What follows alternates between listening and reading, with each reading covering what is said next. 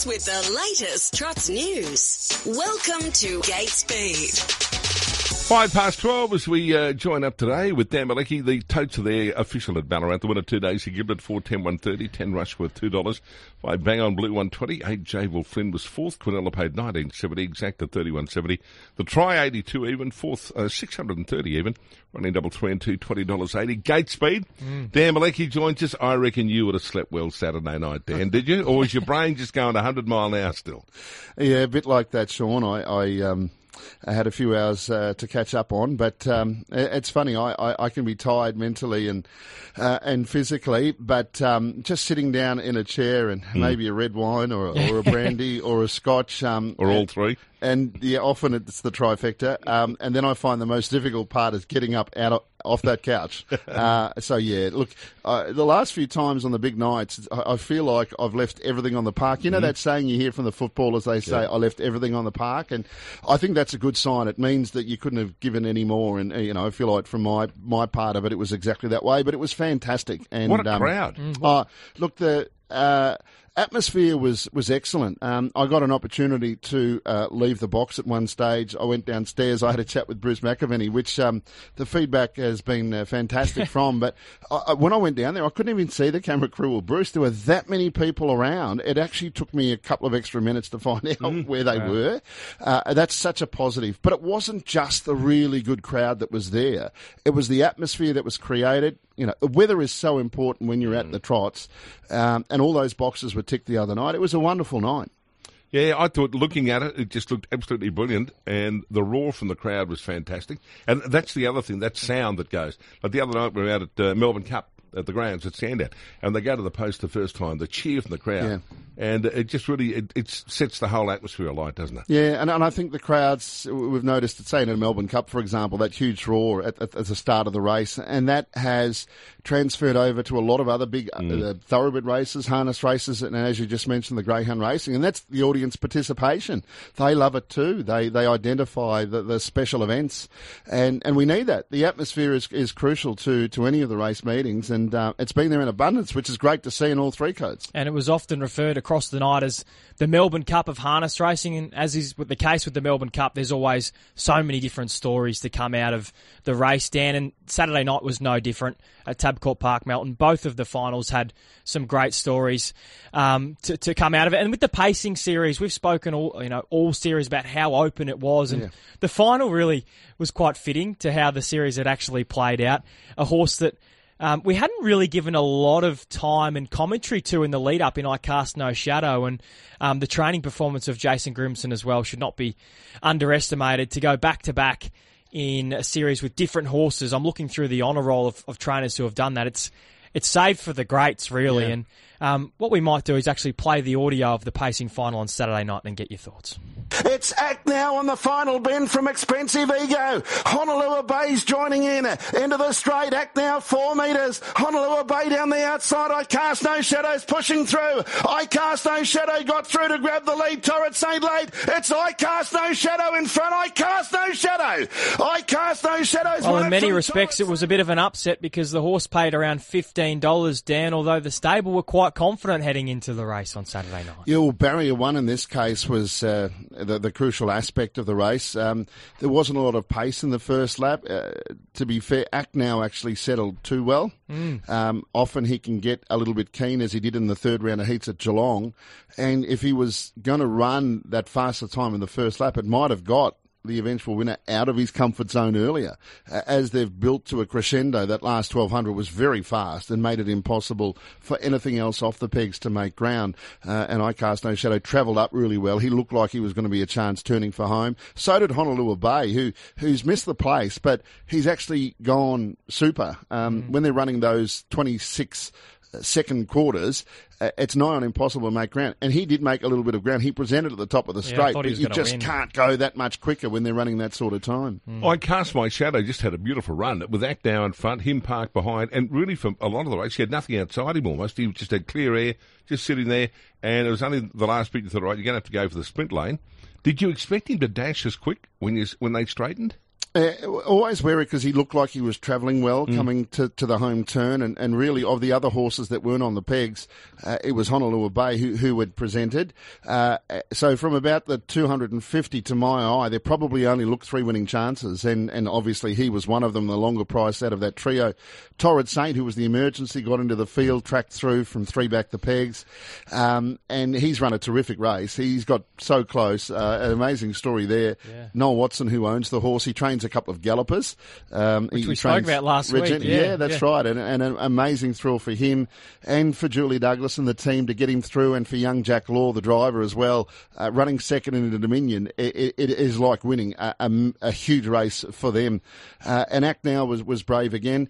It's funny, throughout the series, they even put in a sprint lane at Ballarat, a track that doesn't usually have it. Conditions of the Inter-Dominion. So you've got sprint lanes at Shepparton, at Geelong, and then at Ballarat, yet it played no part. The sprint lanes played no part, effectively, in any of the heats. But in the grand final, it provided the winner in the second horse at Melton. And Dan, obviously heading into the final, a lot of the talk leading in was around Emma Stewart having 5 chances in the race. And unfortunately for her, it wasn't to be on Saturday night. She's gone 3 and 4 with Act Now and Honolulu Bay. But she's going to get another opportunity in years to come, because Act Now's only a 4-year-old, Honolulu Bay's only a 5-year-old if they, decide to go down that path again. You get the feeling as though an Inter-Dominion victory is not far away for her. Oh, look, I think you're right. When it's supposedly in your backyard, it's got to be a big backyard because they train outside of Ballarat, but we know what we mean when we talk about that. And even the horse that she had returned the other night called Major Moth, the way that he returned, he's another one that you can add into the fold to be that quality Grand Circuit type of horse. And remember, Ladies in Red, who's injured at the moment and out for 6 months. Now, if she was in that final and she drew 12, she would have found it hard to win the way the race was run. But she would have gone in as the best horse in the race, because I've always been convinced that she was better than the boys at the same age. So she's the same age as Act Now. And of course, she's got this other horse, Captain something. And I tell you whatever he can do, it's scary to think what he's capable of doing. That doesn't mean he can win an Inter-Dominion series and dominate it. Popular Arm couldn't do it for one reason or another. But to think that she might have a few horses there that she might even be able to rank gold, silver and bronze above some of them that raced the other night, that in itself is scary, but so exciting for harness racing. And the opportunities will come, I think, not just the 2 and 3-year-old stars that she produces, and their business relies a lot on that. That's where their focus is. But now they're getting horses that are getting better from 3 to 4, and their opportunities, I think, will come for the Inter-Dominions. And she'll have, I think, a big unit, a big team of players. So I hope for her sake that there's one close by. I thought Jodie Quinlan's drive at Act Now was an absolute pearler in front. Well, she pressed the button. She'd had a pretty good time in front. As I said, Act Now settled pretty well, probably settled much better than most had expected, because he's the sort of horse that's not really known for sitting up, and he settled well, so he did sit up, and then Jodie decided to let him roll, and that's why the horses that were off the pegs and out the back, they just couldn't get into it. By process of the way she pressed that button, Jodie, it eliminated a lot of other chances. Took him out of the equation, didn't it? Yeah, and really the 15 to 1 shot and the 200 to 1 shot then become the only dangers to her. And unfortunately for Jodie, that they were able to run her down in the sprint lane. But Act Now has had a wonderful series. He's a very good horse, very good 4-year-old. And as I said, on the night, he started favourite, as we expected he would, because Honolulu Bay at one stage was the favourite for the race. And to be truthful, the best run in that race, you could go through every other horse in that field. They've all gone enormous. It was just impossible for them to run any faster than what they did. I'd still think a one-on-one, the best performance in that race was probably Honolulu Bay. Yet any other race, you'd see a horse in the 1-1 and think they had absolutely every chance. I thought he made up a little bit of ground and he was terrific. But you might also find the horses that finished 8th and 9th have broken the clock, so to speak. Hey, Dan, I want to ask you about Jason Grimson and the training performance here to win with I Cast No Shadow. And to win back-to-back Inter-Dominions at such a young age, and for someone who was a relatively unknown commodity in harness racing only a couple of years ago, to have burst onto the scene the way that he does, or the way that he has over the last year or so. He reminds me a little bit of Kieran Maher. I don't know what it is about him, but I just get reminded of Kieran Maher, this sort of unassuming guy, quite shy, country boy. All of a sudden, he's the big name in the sport. His success has been built on a lot of ex-Victorian horses, and some of those horses that have gone through claiming ranks or similar to, similar type races to claiming ranks. Even a horse like I Cast No Shadow used to be trained in Victoria. I thought he was very one-dimensional back then. He was a sit sprinter and a good one. He could finish off really strong if the pace was good. So that's changed up a bit. He gets to a longer trip and he's able to win. Bonsell Benjamin, very similar. Very speedy horse. A big doubt on whether he could stay. Albeit winning on protest, he still won the Inter-Dominion last year. Another horse called Major Meister, who was so impressive at Ballarat a couple of weeks ago. He's destined for much bigger things. So working on particularly ex-Victorian horses and almost changing their complete profile. That's what's happened. I mean, it's quite extraordinary. I Cast No Shadow, if he went around at $16 the other night, if anyone said to you 12-14 months ago, I Cast No Shadow will win an Inter-Dominion, you'd be happy to take them on and you would have lost everything. Yeah. Dan Malecki's with us on Big V Racing. This is Gatespeed. Matt Nevin and Sean Cosgrove with you as well. Hey, Dan, I know we've spoken about the prize money a little bit for the Inter-Dominion over the last few weeks and months, but watching it all on Saturday night, it did to me reinforce anyway that it probably does need to be recognised in the same way that it's seen by the wider harness racing community as the biggest race on the calendar. Yeah, look, in 2000, the year the Shaker Maker won the Inter-Dominion, it was the first $1 million harness race. And I think there was the Blacks Are Fake Inter-Dominion in Tassie offered the same prize money. And since then, it's dropped. But also the Inter-Dominion itself, the way it's been handled. And I'm not saying it's been handled poorly, but some of the states haven't been able to afford to run it. New Zealand have effectively pulled out of it because it used to be a rotating race. But it's still the name that resonates with people from other codes. There were over the course of the week, whether directly connected to me or messages have been passed on, people that identify with the Inter-Dominion. They know that brand name. They got no idea when it's on, if it's still on, and what it involves. But the name had resonated, particularly with generations that grew up with it through the 60s, 70s, 80s, even in the 90s, and to a little bit now. We had a really good crowd there the other night and a fantastic atmosphere, and we need to work on that. If that name, that brand, Inter-Dominion, sits with them, it's something that does transcend. It doesn't have to be a horse. It's a race series. But we need the Kiwis. We do need the Kiwis. They were the only New Zealand-trained horse that was in action through the series was Bolt for Brilliance, who unfortunately broke down. We need better representation from Western Australia. We need the best horses there. And then we can get the best prize money. And I think it should be $1 million race. But for it to be $1 million race, we have to have New Zealand on board, to have their horses want to go around in it, and all states of Australia to make it the best race series. I'm hoping there's a little bit of a turnaround after this week. It goes to Queensland next year, and there will be prize money stays essentially the same, but their prize money for the trotters is really good because it'll be the biggest trotting series that they've had. So there is some positivity there. It was really warming to see the people out there the other night, of course, on a racing.com telecast, the significant promotion, and you guys very much a part of that on RSN, as well as the Trots Vision platforms. There was a number of different areas, and Sky Racing, of course, to be able to watch and to hear the Inter-Dominion series, and I think it was embraced and warmly, and I think the feedback that I get anyway is that they really enjoyed what they saw off the track, and the people that were on the track really enjoyed what was served up to them. Harness Racing Victoria, through the diligence of Fiona Mello, I think she got a work ethic involved to concentrate on a particular series, and congratulations to everyone at Harness Racing Victoria. A lot of positivity there. But the final siren might go, but you got to look at your next game. Okay, you got to prepare for your next game. Summer is so important in harness racing. It's not a time really to take holidays. I know that sounds awful, but it always has been the time of the year for harness racing. The hot weather, the families to come out, the big races around this time of the year, and hopefully we can build off that.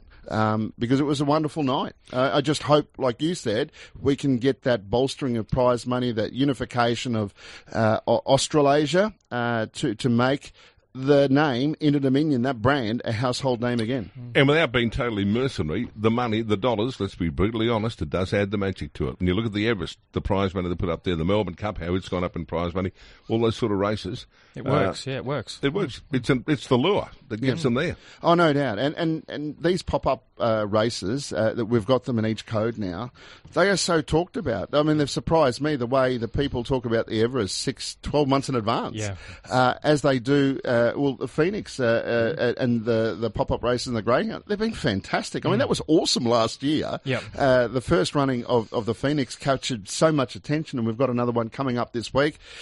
We've got some slot races in harness racing, one in New Zealand they call the race, which was really good. We've got the Eureka coming up, and we've got a series in each of the three codes coming up in WA, and there are others as well. And they're fantastic. They do get embraced, there's no doubt about that. But the Inter-Dominion is a brand name that even if it stopped tomorrow, people would still never forget it. They just got no idea when it's on. We need consistency of when it's on, and that's been one of our biggest problems in harness racing. When you talk about the Melbourne Cup, you know it's on the first Tuesday in November. When you talk about the grand final, you know it's on the last Saturday in September. The Vicbreds now, I understand, and it really tears at my heart that they're going to change it from New Year's Eve. When someone comes to me and I say the biggest night, the biggest crowd we get in harness racing is Vicbred night. Oh, when's that? It's New Year's Eve. Now when is it? It could be the 12th or 13th of September. I mean that really hurts, that we've got a particularly strong date that's easily for people to grasp, and they change. It's been the biggest problem. There's been no consistency with the major race dates in harness racing over the last 20 years. People love milestones and love to know that on that day we go there. And we do it. I'll never forget, there used to be a big Calcutta Melbourne Cup Eve, and all the bookies used to run it, and it was aided a school, and I'd go out and help them out for the night. The function centre was shut down, and they panicked and said, if we miss 1 year with this will die. I went to another venue and it didn't go that well, and all of a sudden gone. This had been something that had been so successful for years. But as they made the point, people lock it in. They go to the calendar and go, next New Year's Eve, we're there. The old saying, and I reckon you guys would live to it. I mean, if it ain't broke, you know, what's the point of trying to fix it? It's all right trying to improve it, but why change things that are working? And particularly when it comes down to dates, because there are so many options nowadays. So why would you risk changing it to another time of the year? Because it just it deflates, it deteriorates. There's very few cases where it's been the other way and things have improved. Victoria Cup has been fantastic, but it was lost somewhere in the wilderness. It had been handballed around to a number of different dates. They've found a date in October now. For goodness sake, don't move it. But the Vicbreds on New Year's Eve, they get a big crowd out there, and when there's a big crowd out there, they deserve to get a bit of quality. And I know the industry participants love it. They don't go on holidays during that time of the year because racing at that time of year is too big. We have a Summer of Glory Carnival, for goodness sake. Well, if it's not going to be supported by those that are making the decisions, they might be in the wrong game. Yeah, well said. When you chop and change things, it can get lost, as you point out, Dan. And look what's happened with the cricket this summer. I mean, they've got the Big Bash, which changes in length every single year, and people don't actually know what's going on. The only date in the cricket that's remained the same over the last few years is Boxing Day, and surprise, surprise, it's the only day really, or only match throughout the summer that's going to probably draw a crowd.